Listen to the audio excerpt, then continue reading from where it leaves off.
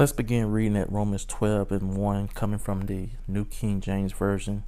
And it reads, I beseech you, therefore, brethren, by the mercies of God, that you present your bodies a living sacrifice, holy, acceptable to God, which is your reasonable service.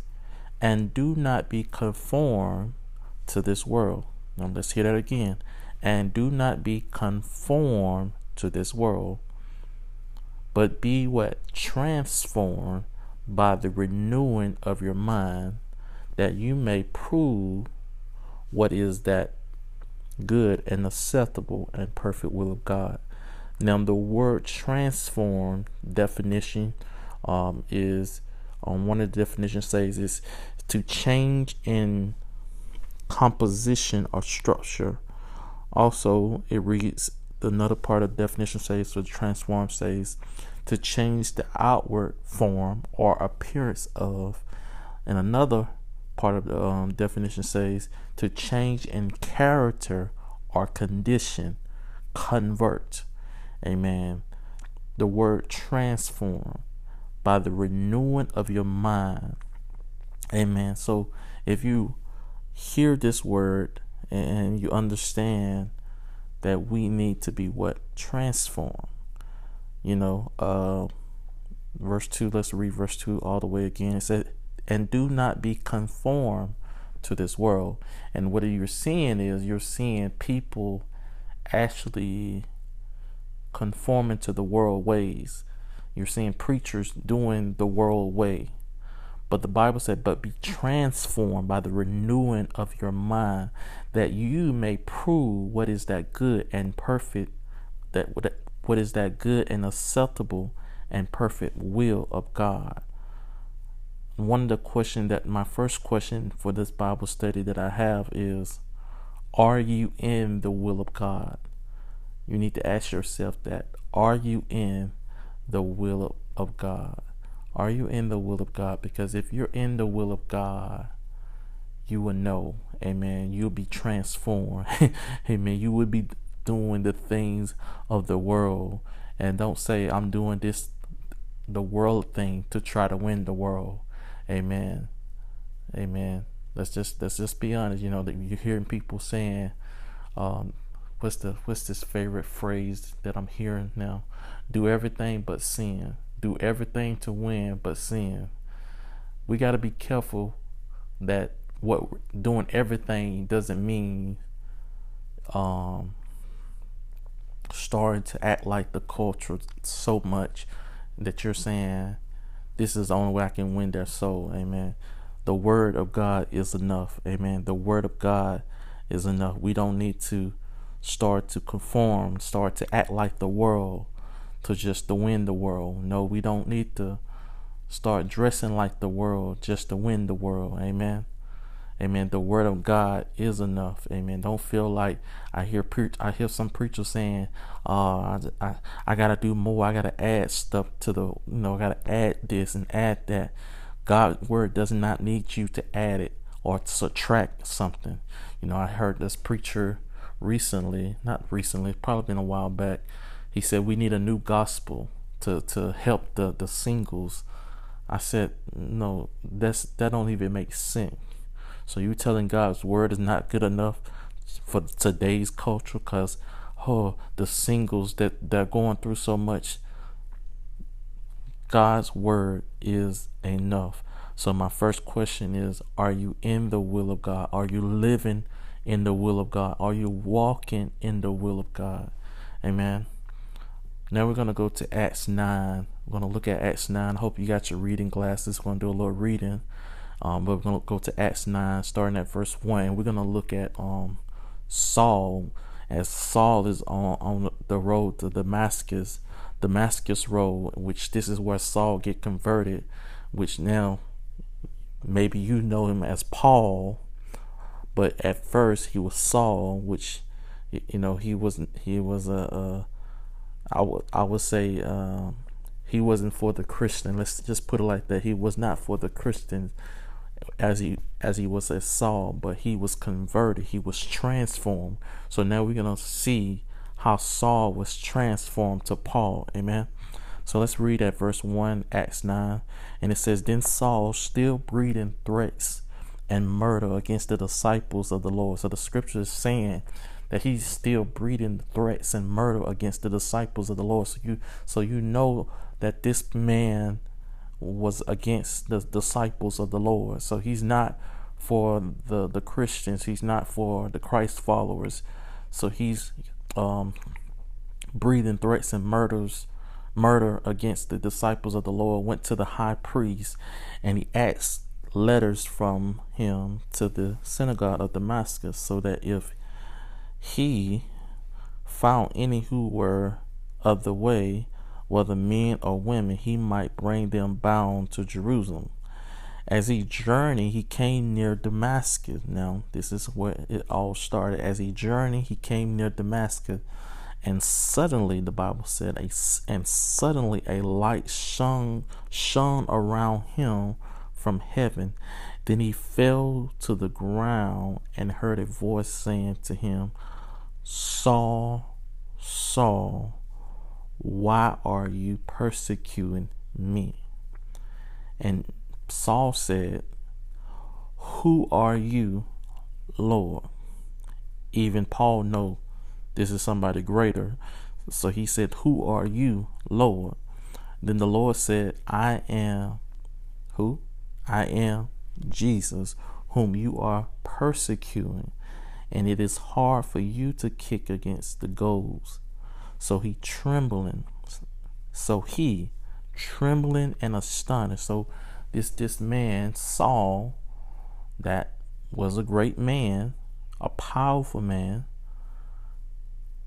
that was breathing threats, as we read in verse 1, breathing threats and murder against the disciples of the Lord. He was against the Christians. He was not for the disciples of the Lord. He wanted to kill them, And now you see him at verse 6 trembling under the voice of the Lord. Because the scripture says, so he trembling and astonished said, Lord, what do you want me to do? Now Saul is saying, Lord, what do you want me to do? Then the Lord said to him, Arise and go into the city, and you will be told what you must do. So verse 7 says, And the men who journeyed with him stood speechless, hearing a voice but seeing no one. So they're hearing the voice too, but they don't see anyone. So they're with Saul on the way, and then all of a sudden they hear this loud voice, or hear this voice, but they don't see anyone. Verse 8 says, Then Saul arose from the ground, and when his eyes were opened, and the Bible said, when his eyes were open, he saw no one. So just imagine you just open your eyes and you still don't see no one. So now Saul is blinded, because the scripture said he opened his eyes and he saw no one, but they led him by the hand and brought him into Damascus, and he was 3 days without sight. He was 3 days without sight, and neither ate nor drank. So Saul didn't even drink anything. He didn't eat anything while he didn't have any sight. Amen. Verse 10 says, Now there was a certain disciple at Damascus named Ananias, and to him the Lord said in a vision. So Ananias got a vision from the Lord.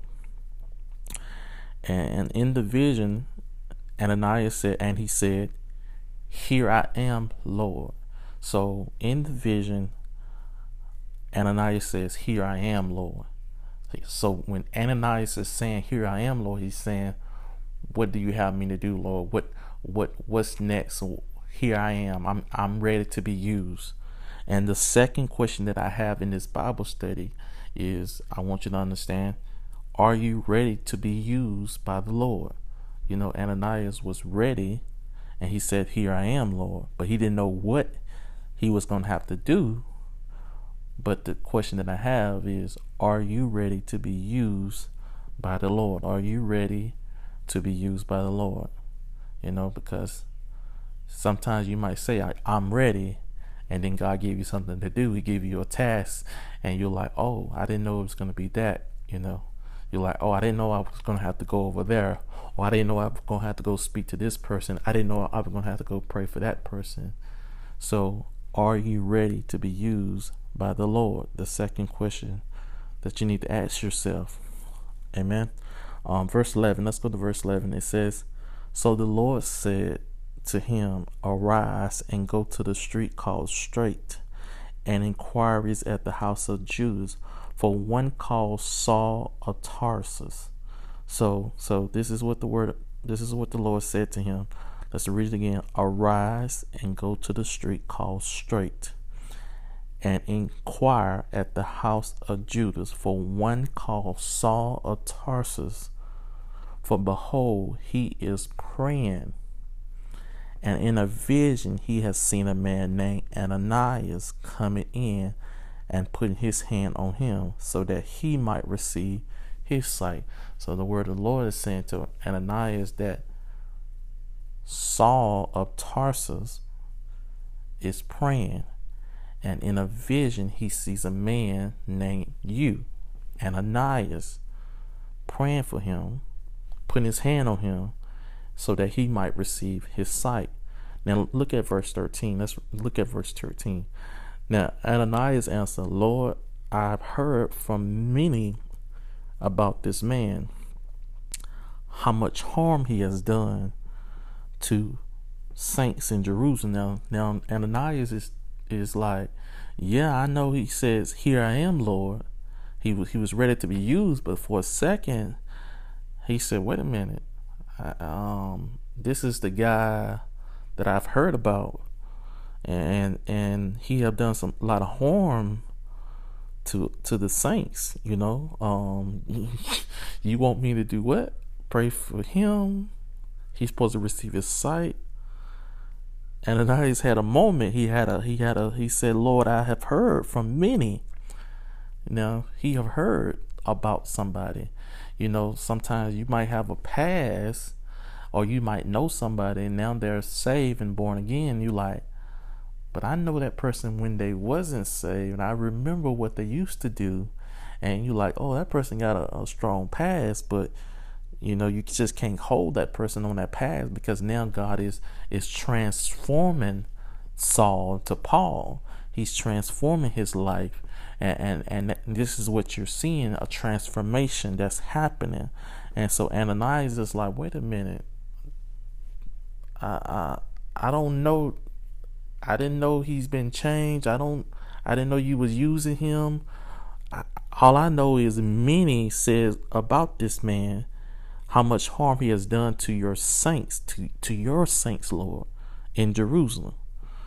So the third question that I have for this Bible study is, could you help someone that has done you wrong or done your people wrong?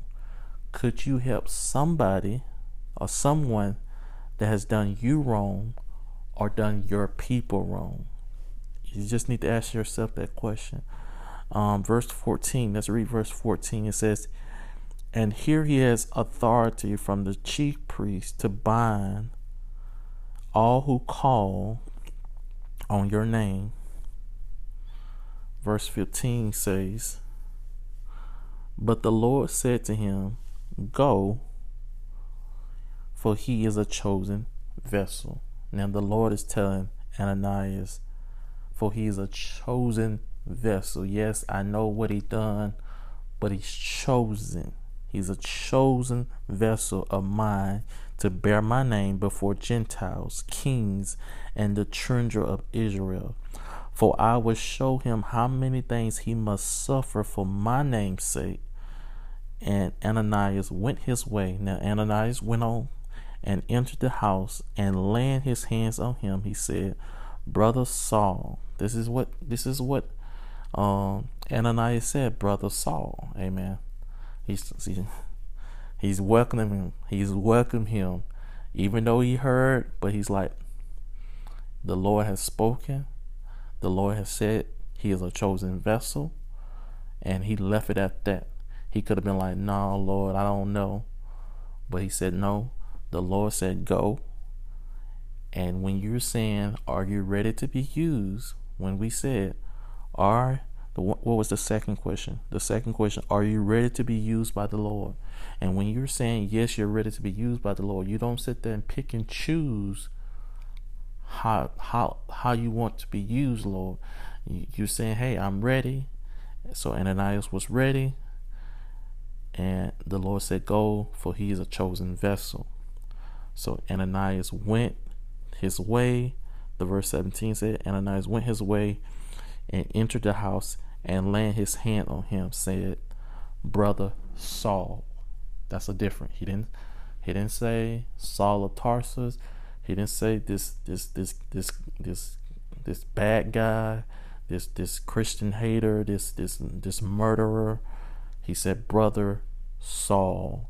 Welcome him in that way. He said, brother Saul, the Lord Jesus, who appeared to you on the road as you came, has sent me that you might receive your sight and be filled with the Holy Spirit. And immediately there fell from his eyes something like scales, and he received his sight at once. The Bible said he received his sight at once. He received his sight at once, and he arose and was baptized right after. Amen. So then the last verse says that I'm going to read. It says, so when he had received food, he was strengthened. Then Saul spent some days with the disciples at Damascus. Amen. So right here, you're seeing you saw the transformation of Saul. Now, yes, his name went to Paul eventually, and as you probably know, Apostle Paul. Amen. So this is what transformation is about. Amen. This is what transformation is about. So, all right, that's all I got, you guys. As always, be intentional, live intentional, and stay intentional. Go and be the church. God bless.